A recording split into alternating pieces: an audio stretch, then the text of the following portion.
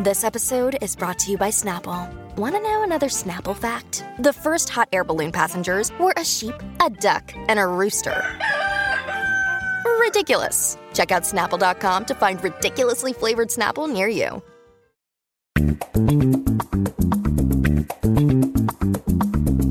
All right, it's another special edition time. We haven't done a book discussion like this, in this format, with this lineup, so this is all new to us. But we're all excited. I've got Sharifa with me and Vanessa. Sharifa, you're on SFF. Yeah, Vanessa's on All the Books, Read Harder podcast on Book Riot Insiders. We've heard both of them on this show before.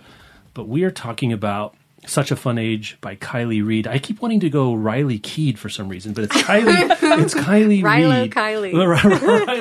Rilo Keed. And I saw you guys gushing about it, I think on Slack or on Instagram and other places. And then I know Rebecca liked it. And it did the thing where enough of the people I follow, and then Reese's Book Club. So it's just enough things where then I read it, because I don't read that much contemporary fiction. I was surprised you read it. So once I read it, I was like, oh my God, we need to talk about it. So I thought that would be a good opportunity. We're all here in Portland in the same room doing weird things with our eye hands. We're all learning how to do this at the minute. So we're going to spend the episode talking about Such a Fun Age. So I thought what we do first is do some non-spoilery talk for those of you out there who haven't read it yet and think you might, and then move on to spoiler-filled territory. Today's episode is brought to you by Harper Muse, publisher of Troubled Waters. Troubled Waters is an intimate portrait of two generations, a granddaughter and a grandmother, coming to terms with what it means to be family, Black women, and alive in a world on fire. In heartfelt lyrical prose, Mary Annaïse Heglar weaves an unforgettable story of the climate crisis, Black resistance, and the enduring power of family. Narrated by Janice Abbott Pratt and written by climate justice writer Mary Annaïse Heglar, the Troubled Waters audiobook is available everywhere May 7th. It follows Corinne as she plans to stage a dramatic act of resistance and peels back the scabs of her family wounds and puts her safety in jeopardy. Both grandmother and granddaughter must bring their unspoken secrets into the light to find a path to healing. Known for her essays that dissect and interrogate the climate crisis, drawing heavily on her personal experience as a Black woman with deep roots in the South, Mary Annaïse Heglar brings us her first work of fiction titled Troubled Waters. Make sure to pick it up. Thanks again to Harper Muse, publisher of Troubled Waters, for sponsoring this episode. Today's episode is brought to you by Flatiron Books, publisher of 888 Love and the Divine Burden of Numbers by Abraham Chang. So this is an interesting love story. It's great for fans of Tomorrow and Tomorrow and Tomorrow and High Fidelity. It's set in the mid-90s at NYU, and it follows young Wang, who has gotten the advice of love through Chinese numerology from his uncle. So he believes that he will have 7 great loves in his life, and then he meets Irena in 95, and she's like the best. She's brilliant, charismatic, quick-witted, funny. They fall in love, but the thing is, she's number 6. So if he is to have 7 great loves, does that mean his time with Irena is going to come to an end? So this is a love letter to Western pop culture, Eastern traditions, and being a first-generation New Yorker. Make sure to check it out. And thanks again to Flatiron Books, publisher of 888 Love and the Divine Burden of Numbers by Abraham Chang, for sponsoring this episode. I think you guys agree with me that you kind of don't want to know some things, right? I mean, if you're, there's absolutely. like plotty things that we'll talk about, but some of the momentum of the book is, I think, especially at the end of part 2 into part 3, like if you give yourself time to start part 3, like this is a reading advice. And then we'll do some plot summary, what it's about. So let's do this first. I guess, Sharifa, you want to start.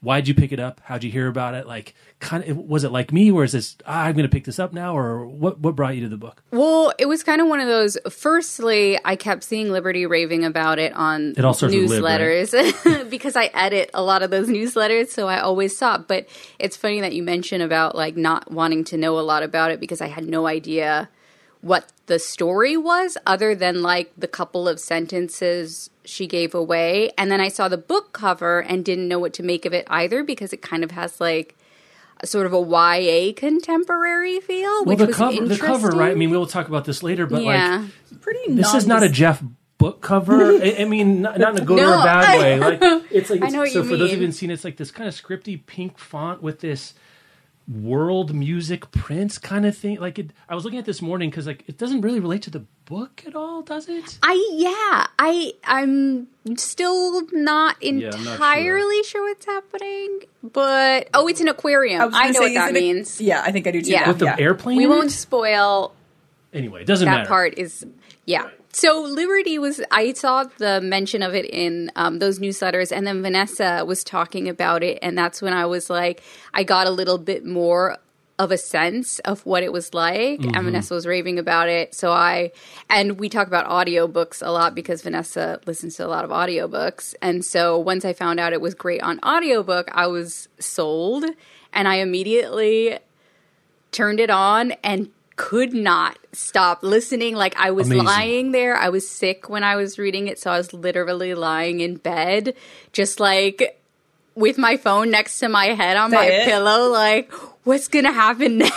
I mean, it is the sign of a great audiobook that you find yourself in that weird position of not just listening while you're doing the dishes or walking, but like just statuing on your bed or something. Well, what I was saying, say it to Sharifa, is that I messaged, she posted it, I think, on Instagram. And I said, oh my God, did you like it? And she says, I was sitting there for 2 hours straight listening to it by, my bed, like I was listening to ye old timey radio show. Right. Like where she was just tuned into the wireless, like, what's going to happen? And I thought that was incredible. Listening to Amos and Andy in like 1931, like chin hands next to the radio. It was in just Coney like Island. that. So do you want to talk about the audiobook? Because I did it in print. You guys did it only on audio, I think, at this point. Is that right? So that's going to be something we're working around a little bit. But just talk about the audio performance and get that. Yeah, so I also picked it up. This is related because, again, 7 Degrees of Liberty Hardy, like she talked about it. And I actually caught it mainly on the podcast. And she brought up a thing that we're going to dive into, which is that she was pretty upset about when it was being released. And so she was doing her best to like Muppet arm it all day and say like, this is why I think you should read this book. And then Tirza, who is my co-host on Read Harder, posted it to Instagram saying, Liberty Hardy recommended I do this book and I'm doing it on audio and I loved it. And so it was like enough people kind of raving. And then, the Reese thing, not that I follow, but it just sort of, she tends to pick books, I think, for a specific reason. And I was like, okay, well, maybe I thought the same thing. This book cover isn't what I assume that it is. Let me look further into it. And that's on me, right? I brought some assumption to this, but I also think they're trying to convey something I agree. with the cover. I mean, the other notable thing about the book cover is it's the Reese's Book Club, not just sticker, but it's printed on there. Oh, and yeah. So what Vanessa was alluding to, and I think Rebecca and I talked about this on our winter-spring preview show, is it was moved up, the publication date. I think it was supposed to be a January, February, March release date. I'm not sure. Moved to December 31st, 2019, which for people like us who make internet about books, we hate because our unit of coverage is the year. And so December 31st, 2019 puts us in a terrible spot. And so my contention, and this will be maybe we'll get into plot after this, but I think this is the first It book of 2020, even though it came out in 2019. There's this other book people are talking about, Vanessa and I may have talked about. We're not talking about that book in this way. Can you sub-podcast? Like you can sub-tweet? I'm not sure. If you can, I'm sub-podcasting about that book right now. But I think, so the sales have been good. People have been talking about it. Very well reviewed. First It book of the year? What am I missing? I mean, we're early in the year, but we're now through the January releases. I don't think anything in January has really overtaken this in sort of like nerdy book people like us. Yeah, I would say so because, I mean, a lot of what I base on what is buzzy and big is just on Instagram because I happen to be on Instagram a lot and I see it everywhere. And I don't know if it was the Reese pick or I think Well Read Black Girl also chose it as the book club pick. And so that's been everywhere. And a lot of people I follow on Instagram are on that. So, of course, they're picking it up and reading it. I happen to be reading it at the same time, too, which was like, I think everybody, once they got wind of what it was about and how timely it was, they picked it up. I think and I totally just realized I didn't really say anything about the audiobook performance, except that it's fantastic. Nicole Logus is amazing. But I think what I loved about it and why it's so pressing a lot of people is that it's an issue book. Right. But it's also, not that it's not, is that it attacks it in a very different way. It's not necessarily it's not about anyone's pain in the way that so many books are that are important. Yes. But it forces you, I think, to examine a lot of really uncomfortable pieces about the ways that you uphold systems of oppression. And I really want to dive in a little bit into the fact that every time you read a description of this book, Alix is described as Amira's well-meaning employer. And this phrase well-meaning to me is like the loadedest of loaded phrases. Yes. So I think that's kind of what makes it an it book, is that it really is forcing people to be like, oh, am I Alix? Or for me, which pieces of these characters am I? Like, I don't think I'm any one of them directly, but I can go in certain directions. Like, there's a cautionary tale element to depending on where you're situated. For sure. I guess, Sharif, you were talking about Instagram, and like this is an internet book too, right? Like Instagram is mentioned in here. I think we should also talk about how Amira doesn't have Instagram, like that was a big thing. Yeah. Twitter. The main character, sorry, Amira. Yeah, Amira, the main character, does not have Twitter, which was something that stood out to me, but it was kind of a perfect situation and a perfect position for her to be in for some of the things that happened later on, where she was completely blindsided by things that happened. I don't know if we're in spoiler territory yet, but also the fact that she doesn't have it. Like, part of me was like, is it because, like me, she got tired of it? But she sort of didn't know. She's so much younger than you guys are younger than me, but she's 26 and none of us here are 26. No, there is not a two anymore. So there's a younger generation thing, which actually made it even a little more surprising that she was so not internet. She even says at one point, I don't bleep with the internet or something like that, I think is the line. Yeah. And that struck me as, I think you're right, logistically story, but I think it tells us something about her. Yes, she's for not, sure. especially compared to some of the other characters who's very much driven by appearances, influencer culture. We should probably tell people like what the basis of the book is. Give us about that right now. Give us the plot, Vanessa. So do you want to do the plot? I'm going to do the really like bare bones version, which is just that I like to call her professional Karen, but we have a character named Alix who is essentially an influencer. And she's white, and she hires, blindly, but still hires a person to babysit her toddler because her family is relocating from New York to Philadelphia. They've had their second baby, which wasn't in the cards. And so she hires Amira, who is a 26-year-old black woman, to watch her toddler. And then they learn, as you progress through the book, and I don't think this is spoilery, it says it in the jacket of the book, that there is a link in Alix's past and Amira's present that neither of them is privy of until, much further into the book, that really does threaten to just completely undo both of them for very, very different reasons. Yeah. So and the plot hook, though it's less important than you would think, is that Amira is called 10:51 p.m. I remember distinctly. Yep. She's out. It's like a Friday or Saturday night, so she's out. She's out. She's doing her thing. She's at a club. She's at a club doing normal 26-year-old things. And her Alix, her boss, calls and said, "Get him over. They've had an incident at the house. She wants the kids out of the house. They've been woken up. There's police there, which is kind of an issue, but we maybe won't get into that." So Amira knows that she can take them to Market Depot, which I guess is Whole Foods. I know the name of it did not ring Whole Foods to me. Yeah, so I'm not an East Coaster, so exactly. It was a fancy boutique. As someone once who had kids in New York, oh yes, Whole Foods was a great place to take them if you just needed to go somewhere. I don't know that they're open that late, but anyway. But it's like if it's not literally meant to be Whole Foods, it's basically a Whole Foods. Okay. She's walking Briar is the kid's name, around the aisles, and she's dressed up like she's at the club. She's got this little white kid.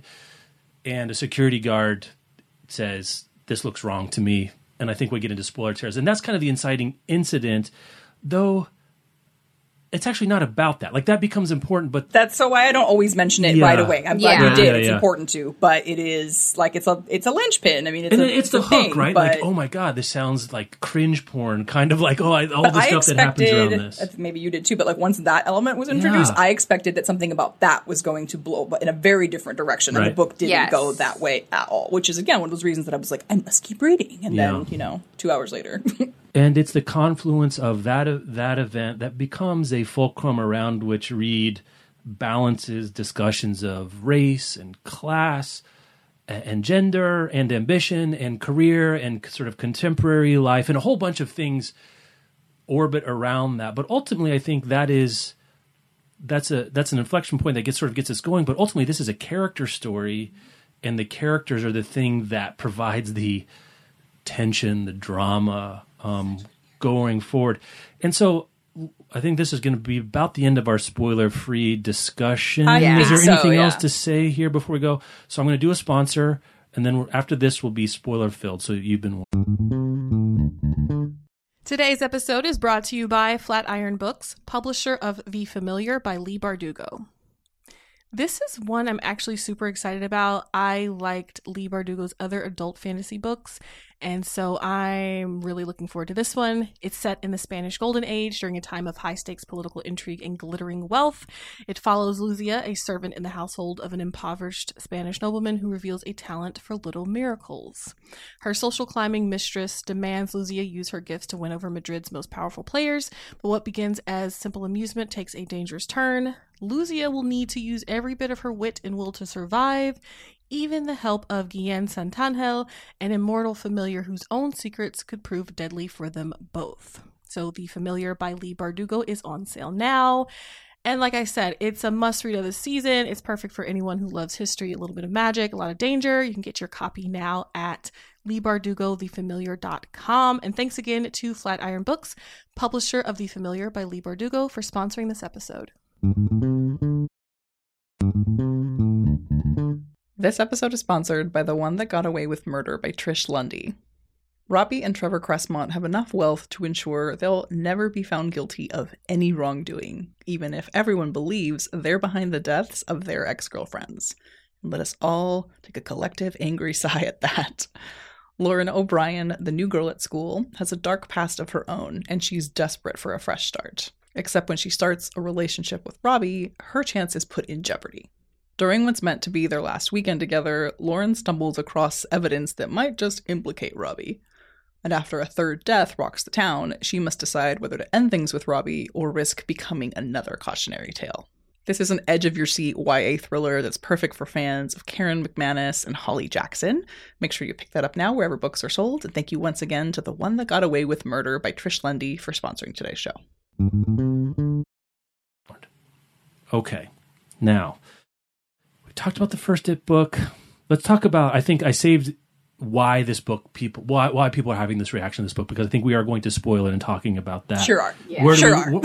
Why are we doing this podcast about this book? Right? It's not just because it's a page turner like Girl with a Dragon Tattoo. It is that, even though there's not things that border on violence and border on a police situation and other kinds of things, but it never reaches that kind of moment. It's always at this kind of just below the surface. Where do we want to go from here about what it's about?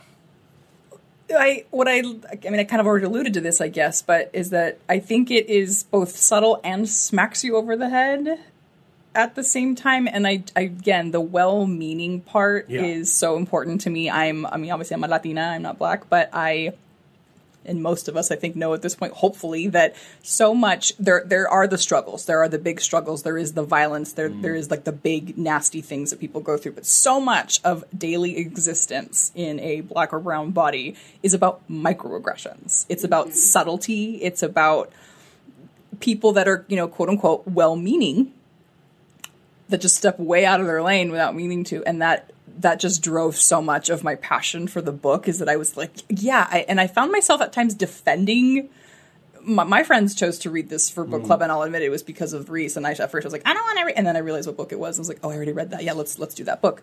But I think in the beginning, they did the same thing that I did, where they found themselves defending some of Alix's actions until and maybe you still do. Everybody falls differently on this, but like it's that there's never anything, I don't think anyway, ostensibly, well, maybe that ending, but where Alix does something that's like, I felt that way, but it wasn't like an act of violence. It wasn't something big and violent. I keep coming back to that, but it was just this series of, and the fact that you're in her head, I think, is also a huge piece of it, because some of the things that she would think to herself, I was like, oh girl, like say that sentence out. Like, again, spoilers, but when they're at that dinner table, and she sees how many people are coming, and she literally says something to the effect of, like, I'm so proud of how many Black people are coming to dinner. Yes. She said in her head, I counted how many black people were coming because she wants to impress Amira, her employee who she wants to be friendly with. She's like obsessed with her. She's obsessed with her. And maybe it's something you're saying, and I'll loop Sharifa here in a minute, but like some of it felt so, not exactly, but familiar. Yeah.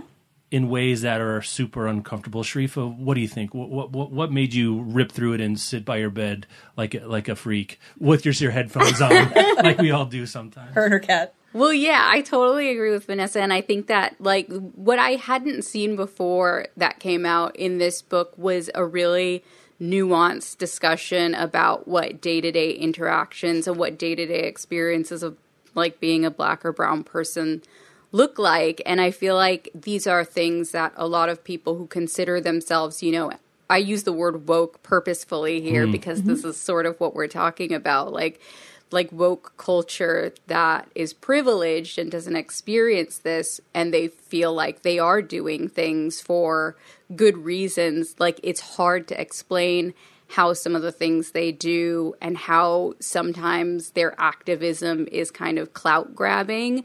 That feels like, how do you verbalize that? How do you talk to people who are, you know, allies in some ways about really complicated issues, and without making them feel like you are literally just saying you're doing it all wrong, get out of here.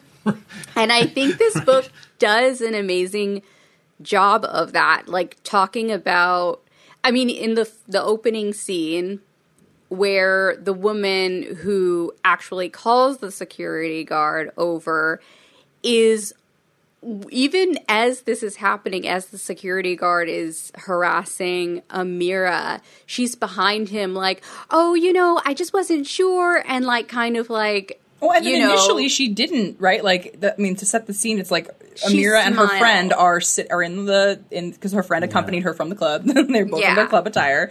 And Briar, this is one of my favorite notes, I'm sorry, is like she likes to smell the nuts. Like that's what she likes to go to this place to identify. Yeah. So they let her go up and down this aisle to like look at nuts and tea. And so she's doing that, and they're dancing, right? They're like having a good time. And that same woman passes by them in that aisle and like smiles and kind of nods like, oh, you guys look like you're having fun. I think she might even say that out loud. I can't remember.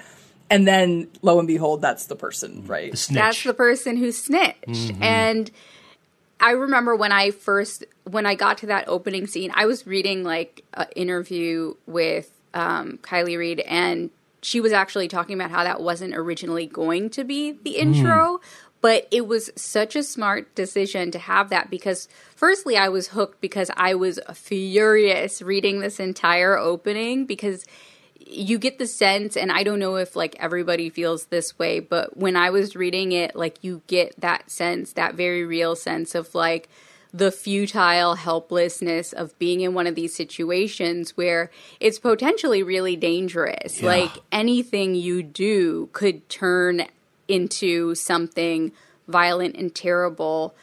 And then, so it opens with this scene that's like really hard and difficult and heartbreaking because she has to deal with this and she has to find a safe way out of it. And the safe way ends up being, you know, calling the white man to her rescue. And then it goes into the full story, which has all sorts of other emotions attached to it. And it is like satirizing in a lot of ways. So it's like this big relief that she gets out of it.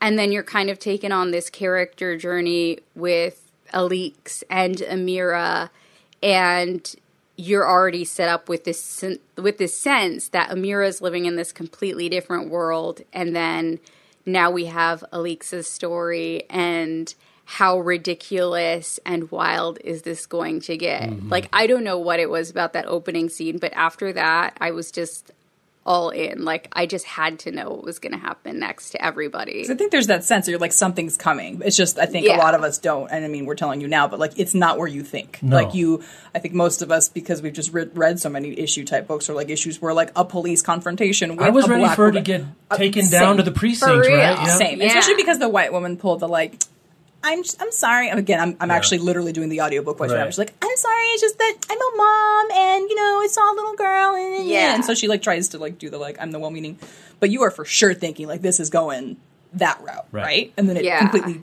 it doesn't. But you keep thinking maybe it. and then you just keep going and going and going. And when you see where it's maybe heading, you're like, oh my God. Yeah, and that tension, too, of seeing Amira negotiate in real time, like how to play it, right? There's the play the passive, kind of don't get shot kind of a situation. Mm-hmm. There's the standing up for yourself kind of a situation that people would, praise if the video gets out. We'll talk about the video and Kelly in a minute. But then there's also like, how am I actually what's the right move here? I'm being discriminated against, but I need to get out of this situation. Yes. And there's no good move for her there. Well, especially because I think you really do hear this in actual life, right? Yeah. Whenever a Black person responds, however they do to being confronted, there's always the people that come from the peanut gallery. Well, if you were just really nice, or if you just, put your hands up, if you just explained, we've all know that there is no.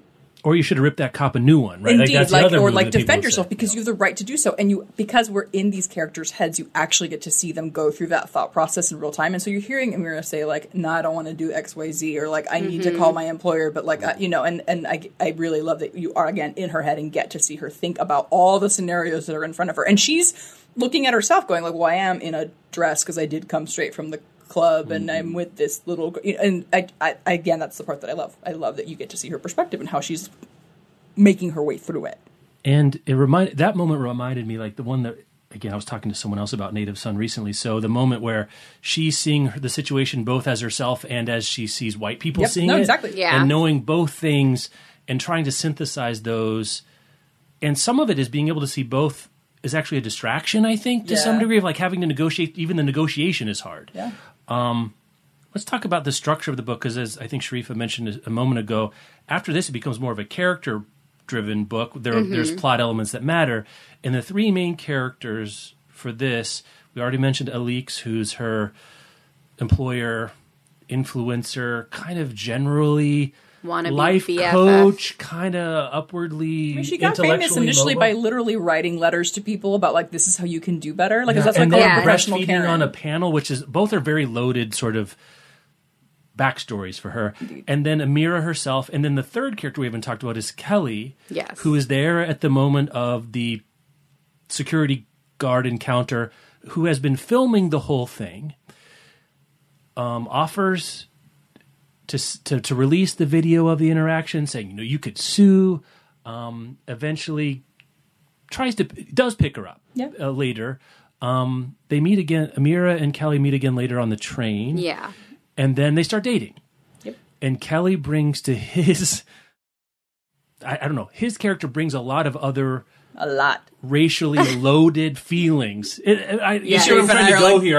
I'm not sure what to say, because as Vanessa said, there isn't necessarily a caricature of a racial villain in this book necessarily. Now, people get screwed up all the time. Or maybe there is. Maybe Alix is more of a racial villain, but at least we see she thinks she's a good person, like all good villains do. They think they're a hero in the story. Yeah. Ultimately, she does something beyond what you can't recover from for Amira. Heinous. Yeah. No, that we'll get there. But until that moment, you can sort of she's trying. She doesn't know. She's ignorant about this. Well, you can kind of see it. You do enough of those things. It's like the road to hell is paved with good intentions. And the bricks come one by one. It's one after the other. Like any individual brick, maybe Amira could deal with, but all of them together makes her a sort of Cruella de Vil of well-meaning white person. I'm not sure what you think about that. Well, then you bring Kelly into the mix, right? Yeah. Who, if we haven't already said, I don't know if we did, but he's white. Yes. Yeah. So he is a white casual shopper at Market Depot, and yes, he does do he records, and then he actually offers not only to blast it, but when she says she doesn't want to, he's like, okay, well, what I'm going to do is I'm going to send it to you. You can save it, and then I'll delete it off my phone, and then that's how he gets her information. And they start dating, but he too is sort of, and I didn't necessarily see him that way right away, but then very quickly began to, where he was sort of on a leaks, just on a very opposite spectrum, where he too was very nah, you got to release it, and he was, I think it just borders eventually into fetishizing, right? He's a complicated character, because in one way he is. To back up, I think it's interesting to watch Amira not necessarily want to not only engage, but also making a lot of excuses for Alix. Like, I don't think she arrives at the, like, my boss is not an all the way up and up person. Mm-hmm. And in that way, I did at one point, I guess, kind of root for Kelly in the sense that he was like, listen, like, your girl might, and granted, it's, wait, no, he doesn't know who she is, right? They don't find out until the dinner? Yeah, they don't find out until the dinner. I forgot this part for a second. But yeah, he's basically like, hey, some of the things that you say about her don't sound all the way. And she's not, Amira doesn't pick up on it right away. She's just like, no, this is a job and I need it and it pays well. And the other thing is that she's in love with that little girl, right? Yeah. She loves Briar. That's so, well, we should talk about that. But if that didn't exist, a lot of the book doesn't make sense. Indeed. But that's another situation, too. And I thought with the Kelly situation, it was interesting in the ways that, I mean, Vanessa brought up, like, the fetishizing thing. And I think that is definitely a huge part of the Kelly and Amira relationship conversation, because I think this is a conversation, you know, a lot of Black women have in their head when they date white men. Is like, is this a fetish thing? And there are so many things about Kelly's history with who he dates. And then there's also like the colorism of he only dates light-skinned Black women. Yep. And then he's rolling into the club with his entourage of black men. Yeah. And so, and I think she says something like, this is like out of a bad music video. A problematic music video. So, and a music video Eminem would have starred in like 1996 or something like that. And so there's a lot of that conversation. And even in my head throughout her relationship, I was like, is he? Isn't he? I was trying to make the same judgments as Amira was, hoping like I could see things maybe she wasn't seeing. And he presents the other side of, like, the expectations of Black and brown people where, you know, when you want them to be a mouthpiece for your, you know, left political leaning ideologies and your activism. Like, your own wokeness, quote unquote. Yes, right? your own wokeness.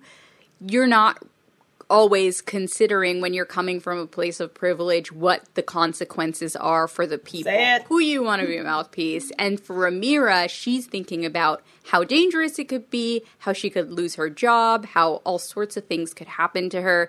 And Kelly has such a hard time seeing that, and it's so frustrating for him that she's not willing to release this video out into the world. And in my head, I'm like, how can you not see how difficult it is, like how this could her. Yes. So Kelly was very, very interesting. Well, this is sort of a book club question. I know people are reading this in book club. Like, one, you know, you might read this and I kind of like, here are 10 things to talk about in your book club. Is Kelly worse than Alix? Are they equally bad? If so, why? If not, why not? And I think the answer to me is, well, they're different.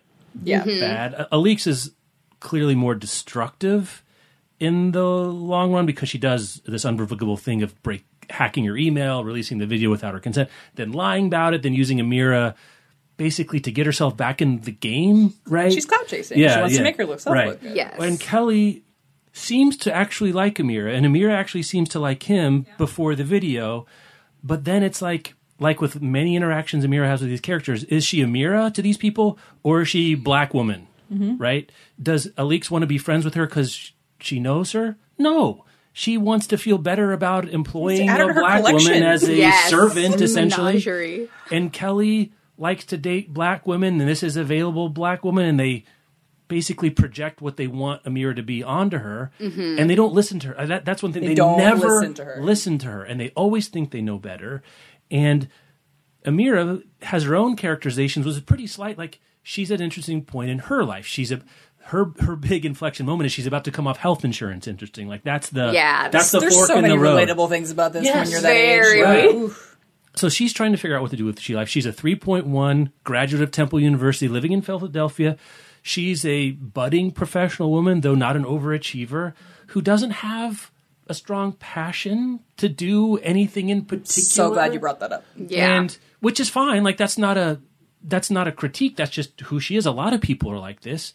But it puts her in a position where a lot of people are trying to mold her and wanting her to be something other than she is. What did you think about Amira's character? We're going to talk about, and I don't want to do the same thing that Alix and Kelly do to Amira myself, but like, let's talk about her on her own terms. Like, I think Reed positions her extremely interestingly as kind of the pawn that people think is a pawn, but is a person not. of their own right. Yeah. I also, I mean, in this context, really love like watching, and it was obviously incredibly smart and comes from some of her real life experience, but that Kiley Reid also lets us see Amira with her friends. Yeah. Yes. Because if it was just with these two characters, I would also have been upset because her whole existence does not boil down to just this white boy and this white woman who are her, boyfriend and employer. And so you see her with her friends. And Sharif and I talked about this a tiny bit earlier, but what I love that Kiley does with Amira and the rest of the girls in her little posse is that it proves that there is no monolith of a black woman. There is an Afro-Latina, or is she Latina? I think she's Afro-Latina, right? Yeah. And the rest of her friends are black too. And they are professionals. They do different, like they're in different careers. They're all actually quite ambitious. Yeah. And then Amira it's not that she's not any kind of ambitious, but yeah, like Jeff said, she doesn't really have a passion that she's honed in for herself. And that is something that I do remember relating to, and why I love that she dives into it, especially because I'm such a huge proponent of, immigrants don't, or not, she's not an immigrant, but people of color don't need to be like virtuous in a way that makes you feel comfortable to prove their humanity. Mm-hmm. So I like that she was a little bit confused about what she wanted to do. She knows what she likes, but she doesn't have that like star pinned on the vision board of like, this is where I want to be. So you get to watch her try to work that out while everybody else in her life is like, no, but you should do this. And then if you really want to get me on like a screamy rant rage is her, Alix's friends. Yeah. Mm-hmm. Especially the black woman who like Tamara. pulls her Tamara. Who was called, I believe, by Zara Uncle Tom Tamra at one point. Yeah. I love her friends. Yeah. I love Amira's friends. But yeah, she basically tells her like, no, you need to have this particular, path. And yeah, like you said, it's everybody trying to make a pawn out of her in ways that it's not that she doesn't see them doing it, because I think she very clearly does. And then we see that in the ending. But she's sort of, I guess, having to figure out, like we talked about at the beginning with the security issue, is like the way that I respond in all of these situations matters more to me. Like it affects me really profoundly. So I have to like not tick off my boss's friend. I don't want like, maybe I'm messing up a good thing with this guy and I'm just reading too much into things. And like, she's my boss and she pays me way better to watch her kid for a few minutes than I can find in some other thing. So yeah, Amira as a character is complex. She's nuanced. She's young. She's just moving through life and has these real concerns. Yeah, like health insurance. And like, I feel like the slacker out of my friends. Am I? Yeah. Well, in that way, she sort of is. I mean, slacker is not the right word, but she's not as advanced. She doesn't have as much direction as they do. Yeah. And that directionlessness, I think, makes her attachment to Briar be the anchor that keeps her with the job with Alix. Like, she didn't care about Briar and she had more direction. She would have quit the job earlier, right? So that emotional anchor matters.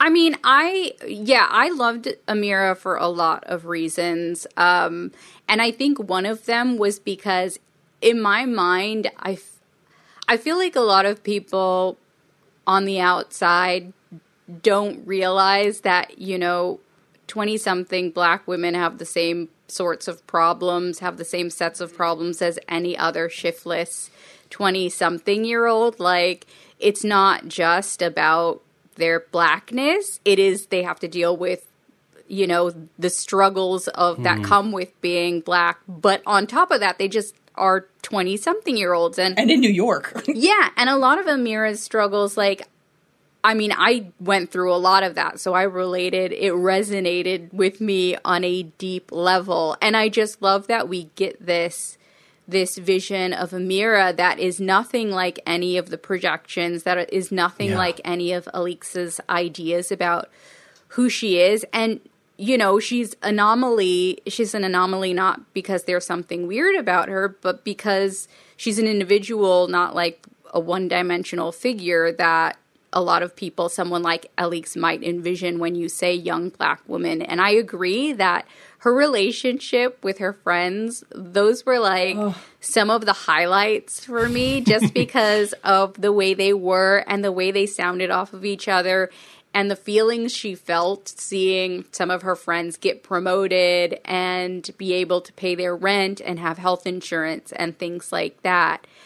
And I just thought she was an amazing character, and she was a huge part of the reason why I kept wanting to follow the trajectory of this story, just to see, like, where's she going? where's she going? And please get her out of this. And her whole family situation and background was so fascinating. So can we talk about that just for a minute? Like, one of the things I have on here, I think, I don't remember. What Questions Exploring, I kind of put it on this, but like sometimes in books like this, like what other book related to this do I want? Like, what was the deal? She's from this town in Maryland that's 6.5% deaf. Yeah. And her family's like a bunch of artisans. And I kept waiting for that to come back. It was so unusual. And I was like, it was very specific. And I was like, I thought for sure that would come back. But I'm like, I want that about the black artisans in this deaf community, because they also speak this sort of hybrid sign language that's usable but not actually sign language. So that has to be something out of Reed's background. It's so specific. I don't know what that was. I loved it. Like, I want the book about the Tuckers, right? That's the family. So, yeah. The Tucker, the artisans of the Tucker artisans of Maryland. I really thought that was fascinating. It was really interesting, and I kind of like that. It didn't go too much into it, because it's just like, this is just part of her life. Like it is for anybody It's not else. Unusual. People are just, they come from all different walks of life. This is a particularly fascinating one. And I know Kiley Reid she took some of her experiences from her past as like a nanny, but she didn't like explicitly say what parts of this story are from her life. But that was definitely super fascinating. That whole situation with her town and everything. I just love those little details that made the story extra special and interesting. I usually don't have a lot of questions for an author after, like, I'm not one of those people that want to talk to the author, but that's when I was like, tell me about how this, and the other one is sort of related, the other question I would ask her, or like, we just want to hear why it was Alix's backstory. Her maiden name was Murphy, and her parents are essentially sort of weirdly nouveau riche, right? Like this weird situation where Alix's grandparents both die. We don't know how, simultaneously, I guess. They leave her family $900,000, her parents $900,000, and then the mortuary accidentally cremates them. So they sue the mortuary, and they come into a lot more money. A lot of money. And a lot of Alix's backstory, I'm not sure what to do with it. I'm still sort of processing how that affects Alix's character and this idea of the well-intentioned, like, wealthy white person. Like, why does it matter, or does it just happen that's where the money comes from? Did you guys have any sense of why those things might matter? Well, I thought it was really interesting, and this very much touches on something Sharifa just said, but is that I've read a lot of books where, like, a little or a lot of times a little about, like, the, maybe white person, especially if it is like a racially charged book. And then there is a lot of background given to the person of color. And sometimes, again, it's, I think, to humanize, which I don't always love, but it gives, this backstory. And in this case, you pretty much get the complete opposite. Like, you know a lot more about Alix's background. Mm-hmm. And I think it's an author choice to give you all that information, because I think it really muddies, for some people, I would think, how you feel about Alix when you know how she got to who she is now. Right. Like, that they didn't have the money, and then they did, and then her parents kind of went crazy with it, and so that's how she found, It's interesting, because for a second I caught myself being like, oh, well, she became the way she is because, and I was like, you stop it, Diaz. Like, because that's well, you do feel for her, because her parents do seem to go nuts, and then she has this really bad thing happen to her in high school that's Kelly's fault. Probably, just to be honest, my least favorite thing about the book is the coincidence, right? That Alix and Kelly, they're the ones, somehow they end up dating. It has to happen for the story to happen how it does. But, like, okay, you get one big lie, but that's the one I'm like, oh, okay. Maybe you could tell the story differently. That Kelly and Alix really have a backstory that becomes really the focus, weirdly, of the third act. In hindsight, I don't know that you needed that. Maybe Kelly has his own thing about black people, and Alix has hers. Maybe they don't need to have a backstory. I'm not sure. Did you guys, Sharifa, do you have an opinion about that? I mean, I have to. Well, to start, like, just going back to Alix's history, I thought it was interesting that we have Alix's version of her history and her wealth, and then we have Kelly's version, and then we have the black nanny that Alix grew up with, Alex back then. Yeah, Claudette, right? Claudette, yeah, and that whole situation and the uniform stuff that comes up that Kelly mentions, and that, also muddies the water in a big way. And so we have that whole situation with Alix. And, I mean, with the thing about Kelly and Alix, I think that, and I don't know if this is true. This is just literally something I'm thinking about right now. But I think the coincidence gave the story that just another more compulsive read aspect, in that there's like this drama. There's this... It is kind of unbelievable. There are a few coincidences that happen, like the fact that Kelly and Amira just have this meet cute on the train, and then that Kelly does have this backstory with Alix. But I kind of like didn't care because I found it so fascinating, and I just was like, oh boy, this is going to get messy. We see it coming before the big reveal. A lot of dramatic irony about that. You see it coming, and so you're like waiting for that dinner. Like, just say her name one time. Quite a bit before, right, Vanessa? Yeah. Like, I think when Amira's at Kelly's looking at the Allentown map is like the first foreshadowing that they're from the same place. Yeah. I did not catch that, though, I will admit. Yeah, I did, and then there was a few things, but it does, to this point, there's a soapy element to it, and that makes it propulsive, and that's fine. I don't mind, some melodrama in my own kind, but it's just like, did you need to it was a coincidence, but I do think it's one that, like, without it, I don't know. It works, and if anything helps, put the book down. And I dare anyone to get to the end of part 2, where they're about to open the door to Thanksgiving, and neither Amira or Alix or Kelly know the poop show. I think is the podcast for anyway that they're about to walk into, because you're just like, I mean, my soul was doing kind of this. Yeah, I was listening to it, and I was walking at this like Laurelhurst Park, and there were people around here in Portland, and when we got to that part, I out loud went, oh snap, and like, you have your headphones in, so these people turn around and look at me, and I'm like, oh, just an audiobook, thank you. It was so it's a thing, because you great. see it, and then you just watch the rest of it happen, and you're like, no, it's so good. It's a hot mess. It's a mess, but it is so compulsively readable. And you want to find out what happens. I guess before we get to sort of the end, let's go through some of we kind of talked about the big ideas, what the book's about. It's, this racial dynamic that is the ambient racial misunderstanding of a certain, all white people, but these two particular white people. Yeah. And then the negotiation that the black characters have to do it all the time. And I think one thing we didn't say about Amira, when push comes to shove, she does stand up for herself. Yep. When push comes to shove. And maybe in a way she didn't know she had in her. Like, we don't really get a sense that she's done anything like the thing she does with the TV crew at the end. Or even when she says to Kelly, like, she texts herself, I have 3 things I want to say. She says them, and he had basically intimated to her that he said to her, I love you. And he asked, like, well, did you want to say anything about that? She goes, nope, I went through my list. I'm good. Basically shutting him down and saying, like, this isn't about that. This is this other thing you need to hear. And I guess that's another question. Like, does Amira grow as a consequence of the plot? Like, is she a different person outside of it? What if she gotten there eventually anyway on her own? Like, what does the story do to her that's different? Because Alix, I think something happens to her.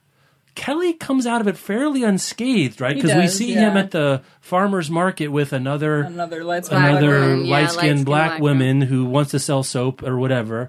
Oh, yeah. But Amira ends up she's on an upward trajectory. Like, she's found her space as basically a competent administrator / bureaucrat, organizer, part of a bigger thing, but not the leader of it, but she's part of a bigger thing. So what'd you think about how Amira was or wasn't changed by what happened in the book?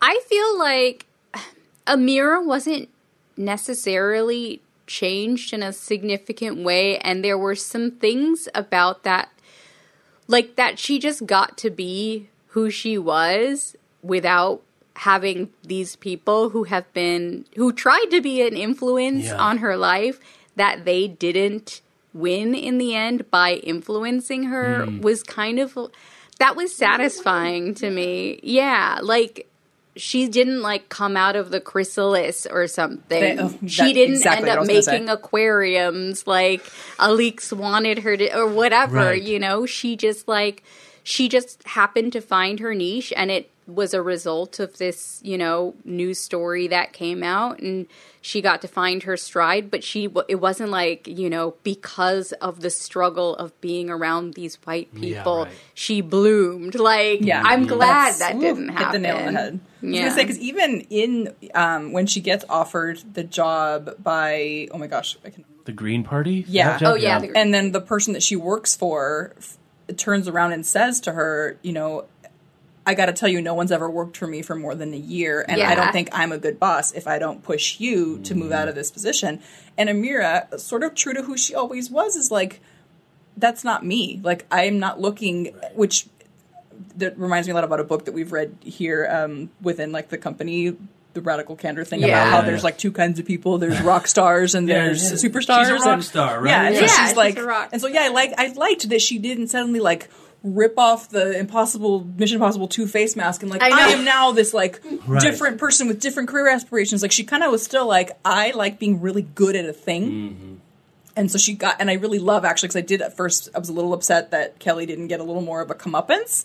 But as a woman who, has maybe dealt with some boys at some point in my life, appreciated that she kind of took the like, I don't really need to expend energy on you. Like, go on, do your thing. I've learned from this experience, but that she didn't need to like go back and say more to him or like call him out or like go cause a scene. That she knew that she needed to walk away from Briar, hard as it was, because she loved her, and that scene broke my heart, because that is just like the forever plight of a caretaker, right? Like, if you like separating from the children that you've come to see kind of as your own. But she grows but doesn't change. Like, she's still the character that you've been watching this whole time. And I did like that she said that she didn't come out of the chrysalis. She's a mirror, but more so somehow. Like, that she got through that. She's a 20-something figuring herself out. She's still figuring herself out, but she... Well, who among us? No, right? Like I said, if somebody wrote a book about me, like, Well, that is interesting to think about that, too, where Alix and Kelly, in a lot of different ways, but especially about race, feel like they have it figured out. Mm-hmm. Like, they don't have any sort of intellectual or emotional humility about how they see the world, right? Kelly thinks he knows what's right for Amira. Alix thinks she knows what's right about Amira. I'm a good person. This is all fine. And to the very end, holds it against her, like, after all I did for you, sort of thing, which really was that, and then the very, very, very end that I was like, if I was holding a physical book, I would have thrown it at the wall. But alas, audiobook. Let's talk about... Today's episode is brought to you by Song of the Silk Realms by Judy I. Lin. Xue is a talented young musician who was orphaned at a young age. Her sole family is a kindly uncle, but then her uncle is killed, and she is, of course, devastated. With no family and no patron, Xue is facing the possibility of a lifetime of servitude playing the qin. Then one night, she is unexpectedly called to perform for the enigmatic Duke Meng. He surprises Xue further with an irresistible offer. Serve as a musician in residence at his manor for 1 year, and he'll set her free of her indenture. But the Duke's motives become increasingly more sus when he and Xue barely survive an attack by a nightmarish monster. It's like, what's going on here? So this book is a sweeping epic romantasy that follows a talented young musician who is swept away to the celestial realm by an enigmatic young duke. And who doesn't want to be swept away to the celestial realm by an enigmatic young duke? She's living all our dreams, honestly. Make sure to check out the new book. And thanks again to Song of the Six Realms by Judy I. Lin for sponsoring this episode. Today's episode is brought to you by Greenleaf Book Group. No summer vacation should be without a great read, and I don't know about you, but I am partial to mysteries and thrillers for my hot month reads. It's hot girl reading summer, always over here. And from the award-winning librettist of Legally Blonde, the musical, and the screenwriter of Freaky Friday, Heather Hach, comes the page-turning psychological thriller, The Trouble with Drowning. So when author Eden Hart floats into Tucson's Antigone Books in all her dazzling perfection to give a reading, Kat, a struggling writer, can't help but compare herself. Thankfully, Kat's life starts to take on its own Eden-like glow when her literary future takes shape and she falls madly in love with Jacob. As demons from her past begin to surface, Kat's mental health craters, and this halcyon dream slips through her fingers. For the fastest-paced, slow burn you won't be able to put down, be sure to check out The Trouble with Drowning by Heather Hach on Amazon or your retailer of choice. And thanks again to Greenleaf Book Group for sponsoring this episode. The caregiver stuff, because I think you're right that the plight of it, the caregiving space, right? Especially when it's in the home of a wealthy white person. Small children, is a specific domestic space. Even now, it's a specific domestic space that is fraught and complicated and blurs a lot of lines that we've built up, especially as white people, about who's where, right? And who is available to do this kind of work. Yeah. We've had babysitters, people that are borderline nannies that come regularly when the kids were young. And it is a fraught situation. They are and are not part of your family. You're trusting them to do the thing that you most are set up to do, for me at least, is take care of your kids. But I can't do it all the time. I've got to pay someone else to do it based on circumstances. And are they family? Are they not family? Are they employee? Are you their mentor? Or it's a really fraught space for the employee and for the employer and the kid. Yeah. No one has an easy time here. How did this help the book? Like, I don't think there's another job. I'll put my opinion on it and see what you guys think. I don't think there's another relationship Alix and Amira could have had that would have been as sort of generative for Reed to do the thing she wants to do, the kind of explore the issues he wants to explore. I agree, because I kept thinking, like, well, what if it was just like a housekeeper maid situation, which is the closest thing I can think of to being like a huge topic of discussion even in my own family, you know, because I have people that have filled those roles that like actively do so still. But the child makes it all the more different, because it's not just somebody watching your home, as far as like that really like connection that you fight of like, are you family, are you not? You are literally helping raise the most precious thing I have ever done with my life, is like have this kid. That makes it different. And so again, when I talk about muddying the waters, it's like I felt myself going back and forth and being like, well, yeah, you should treat her really well because she is watching your child, but then like, do you need to have a glass of wine with her and like ask her all these probative questions and try to be quote unquote down, for lack of a better term? And she's like, so tell me about your boy. And she's like, I just really need to leave because I have plans. Yeah, because there is a line you don't want to cross, but you also, in my experience, I'll say, you also don't want to be like, drop the bag on the ground of their stuff in an envelope full of cash. Like, that's not the appropriate relationship. Or the like no eye contact relationship. Right? I agree. It's a tough space. I mean, I think that I don't know if there is a more intimate sort of employer-employee relationship you can have than as a caretaker. And I thought that made the power dynamics between Alix and Amira really interesting, because there are obvious like moments where that intimacy is taken advantage of, like the fact that Amira leaves her phone around, and that's how Alix like looks through her text messages. But then there's also the interesting aspect that where Amira is protecting Briar as well. And I thought that this was interesting just on its own, that Briar is this child who's kind of ignored by her mom. And I had frankly kind of almost missed some of that. Yeah. Until Amira said it, like, it's one of her like, peace, I'm out of here, but before I go, like, pay attention to your damn kid. And I will say, like, I keep saying muddying the waters, but like in the way that I felt about Alix, it's like, on the one hand, I was like, okay, so, she needs Amira to watch her daughter, whoop-de-wow, because she has this new baby and she's running this like thriving business. And then you actually realize that she is going to a cafe to do nothing. That took me a minute to figure out that's what was happening. Me too. And that's why, because at first, again, and that's, I think, what makes this book such an amazing read and excellent for book club, is because I think you'll fall on different sides of it while you're reading the book, and then also just when you finish based on like what perspective you bring.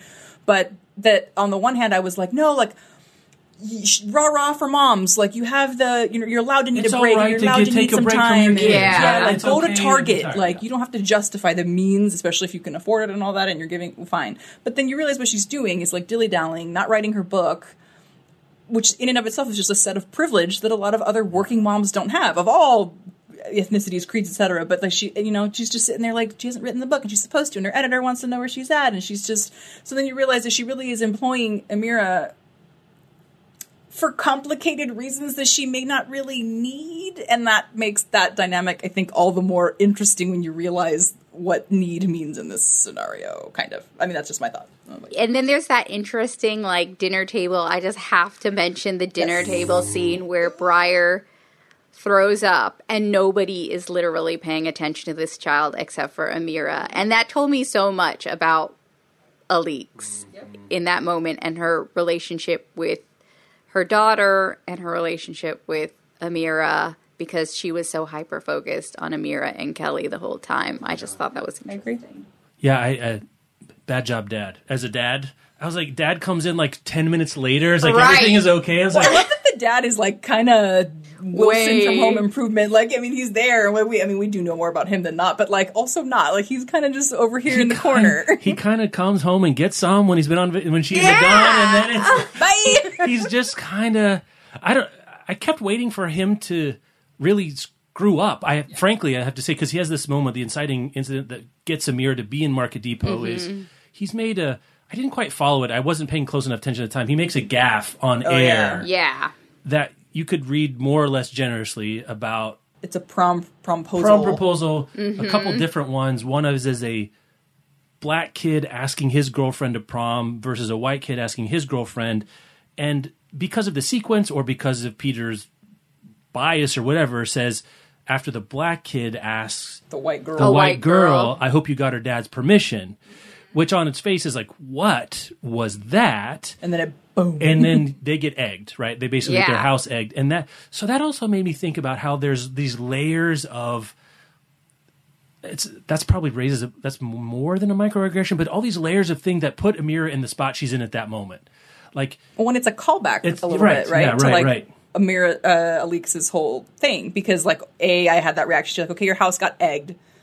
And I had that moment of like, did you need to call the cops? Like, and then maybe the answer is yes or no. I don't know. But there's that. And then eventually you learn that, Alix and Kelly's connection is that through some situations that maybe, errors were made by several parties. We need to talk about the end in that thing. And I can't wait. But yeah, Alix calls the cops on someone. And there's that, I don't know, it was an interesting callback to me because the situations are similar, but also very, very different. Very, very different. So Alix and Kelly dated in high school.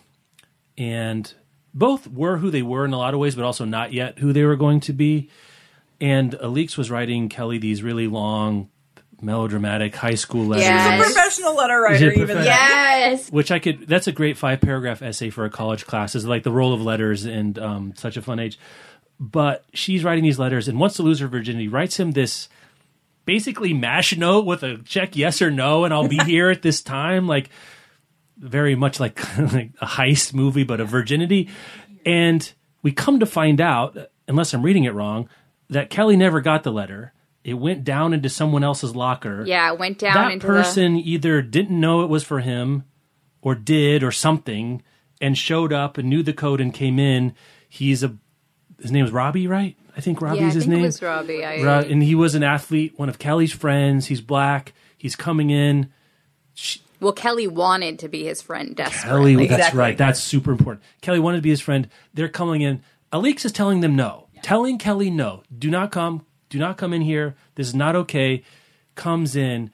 Eventually, does Alix call the cops or does Claudette call the cops? I think she confirms with Claudette, like, should I call the cops? Should I call the cops? So she asks her, black caretaker, and which is, I think, where she sort of, there's a lot of justification here, but she asks, like, should I call the cops? And she says, yeah, I think you should. And Robbie is arrested. He had a little coke on him. He loses his scholarship. All the things that happen, not all the things, but some of the very bad things that can happen to a young black kid getting the cops called at them in a wealthy white neighborhood in the middle of the night happen. And Kelly is telling her the whole time, like, don't do this. Don't do this. Like, do you not consider, like, what calling the police on a black man is going to be?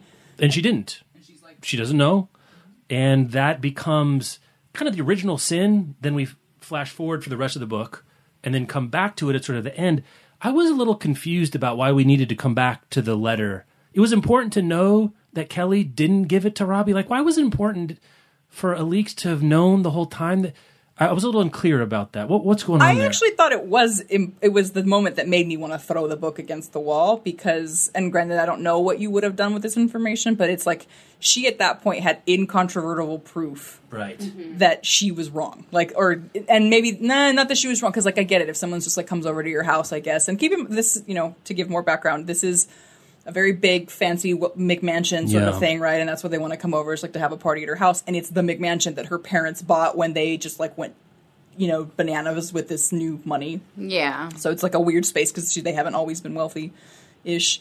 And And then, so I did think it was interesting because her whole thing was like, how could like she felt victimized by Kelly, right? Like, how could Kelly do this to me? Like, she was so upset that he broke up with her. And then there's a line in our agenda about like, what's your favorite line? I didn't know it until just now, and that line is that when, you know, he always knew that Alex at the time, Alex was like a little quote unquote bougier than him with the way that she spoke, and so he chose to break up with her using this very specific sentence. And that was like, what was it exactly? Like, I think it would be best if we broke up and if our paths never crossed. If our paths diverged and they never crossed again. Yeah, exactly. Yeah. And so that's and how he Amira breaks up with uses her. it later deliciously. Exactly. Amira like using that line is my favorite line. That's my favorite line. The double conscious thing kind of comes all because she can use their language against him in a way they could never understand. Exactly. So that's definitely that. What do you think?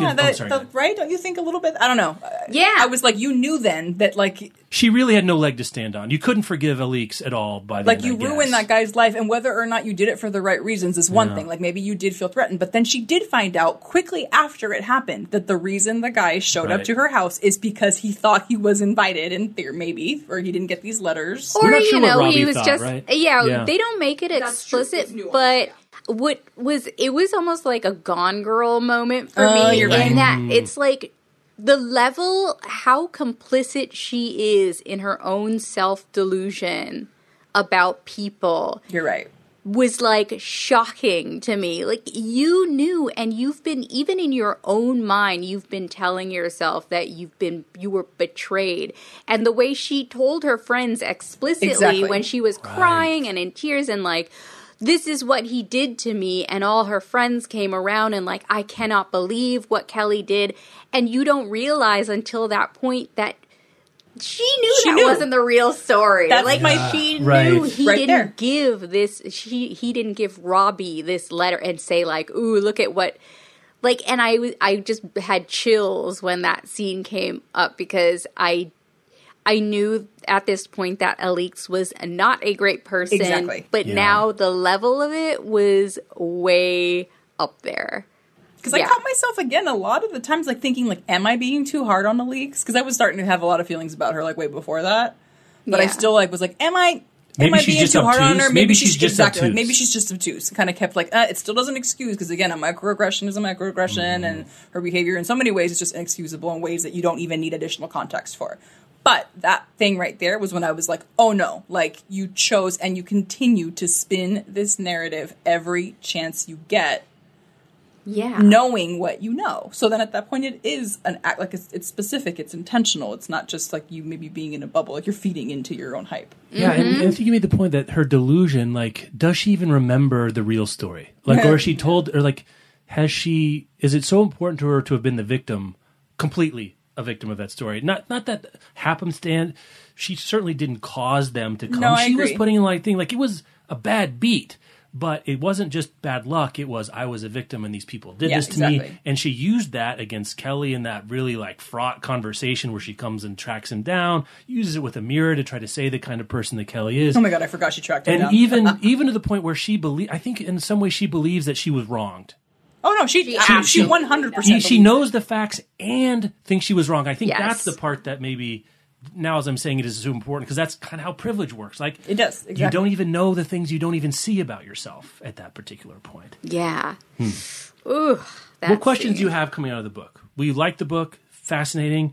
What kinds of things do you find yourself thinking about after the book's over? Does anything come to mind at this point? I've said it over and over again, but like I mean this about myself. I don't mean it about other people only.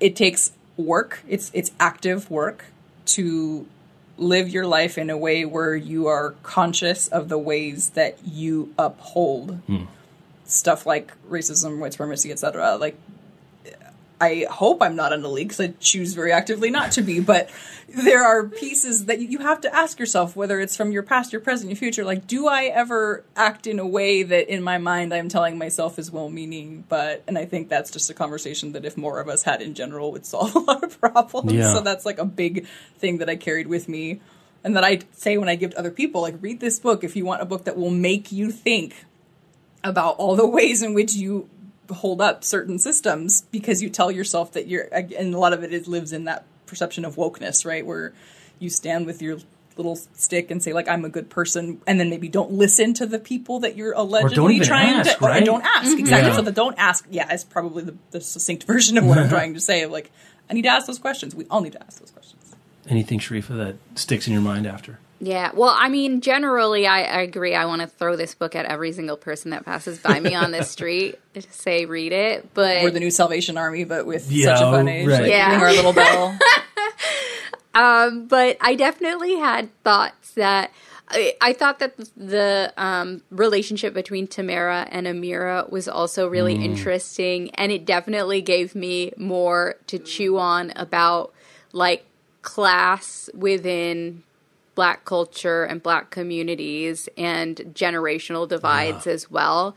So I don't necessarily have any specific questions in my head about that, but I think about it a lot more, especially in terms of, like, activism and you know, like, where you're supposed to be. I mean, like, that Tamra, is that her name? Tamra, yeah.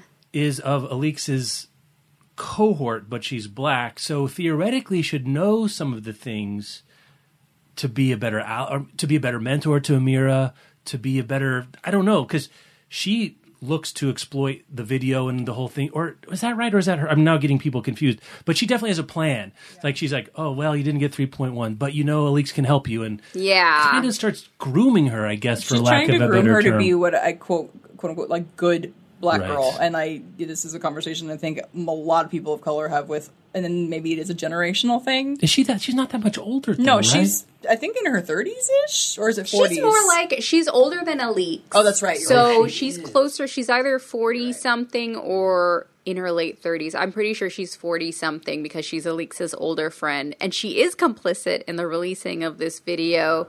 She knows about it. And it'll be good for her. Yeah.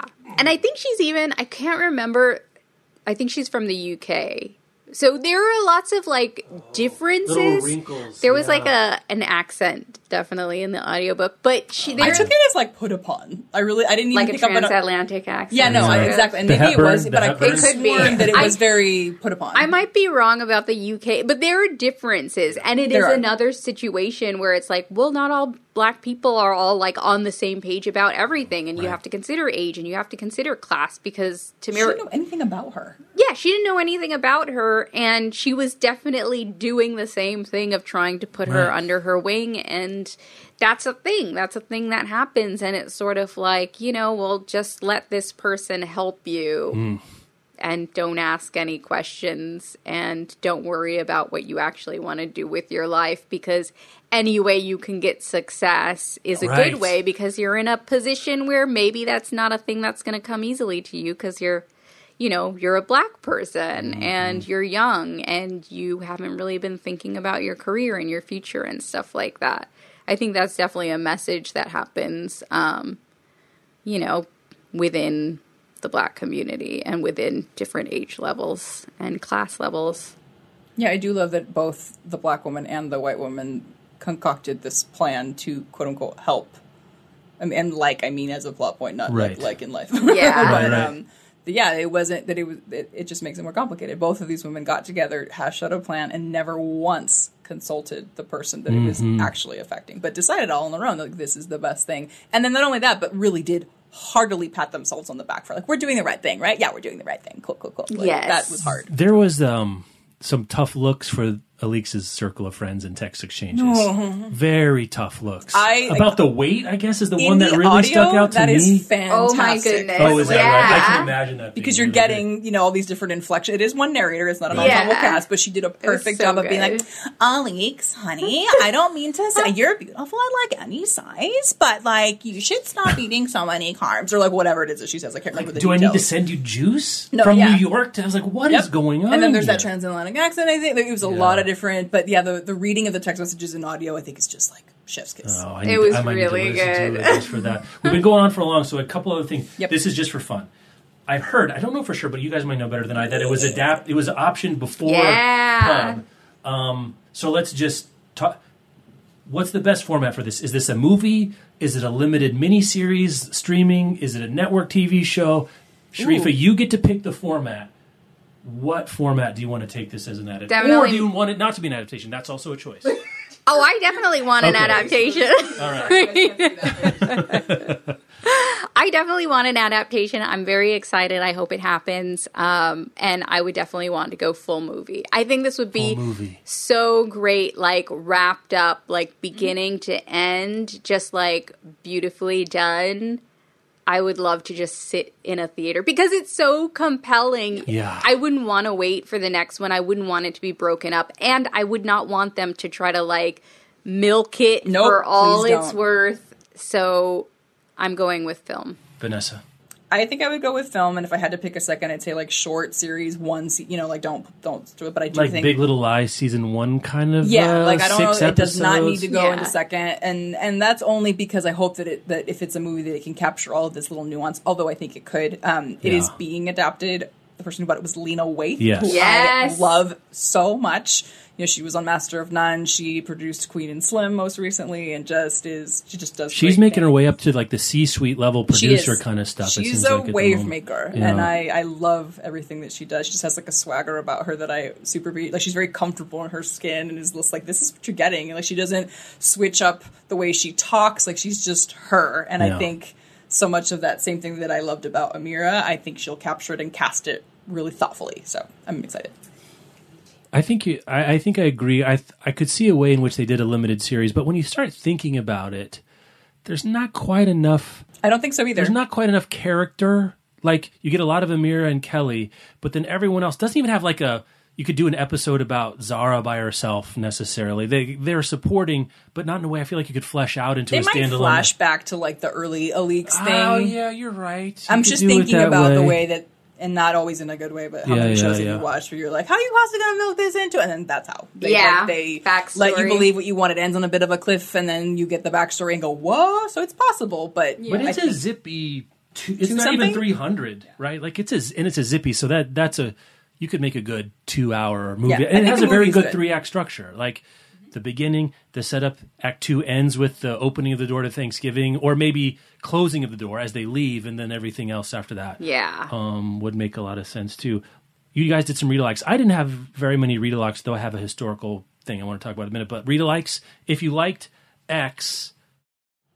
Do you want to go first? What do you got for something that's made you think of it? Either, if you liked this already, what should you read? Or if you haven't read this, what might be a good entree to get you thinking about this? Well, I thought that if you liked Such a Fun Age, if you were looking for something to read next, you can go backlist and read You Can't Touch My Hair by Phoebe Robinson, because I think it gives you a lot of that same nuance of what the types of thing Amira goes through as a young up-and-comer, and it gives you another example of what it is to be a young Black woman, and all of the nuances and weirdnesses and unexpected things that come with that. So, and it's also really funny, and it was just as, like, that was another one I could not put down. So nonfiction, I should say. Yes. Nonfiction. And this great on audio. Yes. So good on audio. I say so she means because I cannot get, she made me say it. Yeah. I didn't adapt it like as a fandom. It was just like I started saying it. I'm like, where? Oh, Phoebe. Yes. Mm-hmm. Phoebe's amazing. Did you have another one, Sharif, or was that your pick? And if you like Americana by Chimamanda Ngozi Adichie, I would definitely say that you will like Such a Fun Age. But I really think everybody should read Such a Fun Age. Yeah, it's very recommended. I mean, you don't need too much. Vanessa, do you have read-alikes either way? Yeah, I think, and it's sort of in the similar vein, but not, that if you liked this, and I also went nonfiction, but Misadventures of Awkward Black Girl by Issa Rae, which also is fantastic on audio, I believe. And it's a different experience, right? Because Issa is actually quite ambitious. Yeah. She's just killing it these days, but still gives you this perspective of like, hey, I'm the daughter of immigrants. I'm a Black woman, and my experience, I promise you, is nothing like what like you think. Again, the monolith of like a Black person is. Like, I'm awkward as hell. I don't know how to dance. I made a jerk out of myself by pretending that I could at a dance off and did the worm in the middle of a dance. But like, she provides like context into like, hey, everyone's experience is different, and she's hilarious but very thoughtful. And then I think if you liked two very different books, one is With the Fire on High by Elizabeth Acevedo. Also, I think explores this idea of like a young Black woman, she's Afro-Latina, going through a set of experiences that a lot of the people around her don't understand because of privilege and or differences in class and, wealth, but she also does not fit. It's a book that's about important racial privilege issues. It is not necessarily a struggle book. Like, she defies a lot of the stereotypes that you might have going into knowing that the book is about like a teen mom. Yeah. And then real quick, for very different reasons, but I just thought if you liked Nothing to See Here by Kevin Wilson, another really good one on audio, but want to explore the ways in which privilege allows people to make giant mistakes and go through life completely unscathed, that's also very funny. Again, different because it doesn't deal with the same race issues, but it's also about caregivers. Exactly, and that's what made me think of it as we were talking, is the caregiver dynamic, and then, the privilege thing and how it is a very different story for a lot of us. Speaking of, my only comp was, I was thinking about what a hand grenade this would be to give to your mom's book club that read The Help. Oh my goodness. Just leave and run away. I mean, right? Like, it's kind of the book you want The Help to be about. A lot of similar issues, now contemporary, but it does all the things that The Help does badly very well in a way that's super uncomfortable. I think there's many valid critiques of The Help, probably the principle of which is it's so easy to read from a position of privilege and feel good about yourself, right? Yeah. Like, I would never be those bad white people. Whereas I read this as I'm like, I could totally be these bad white people and have been and sometimes still are when I'm not careful. And maybe even when I am. This was so fun. This was great. I think we're done. I think we're done. so. All right. We'll talk to you guys later.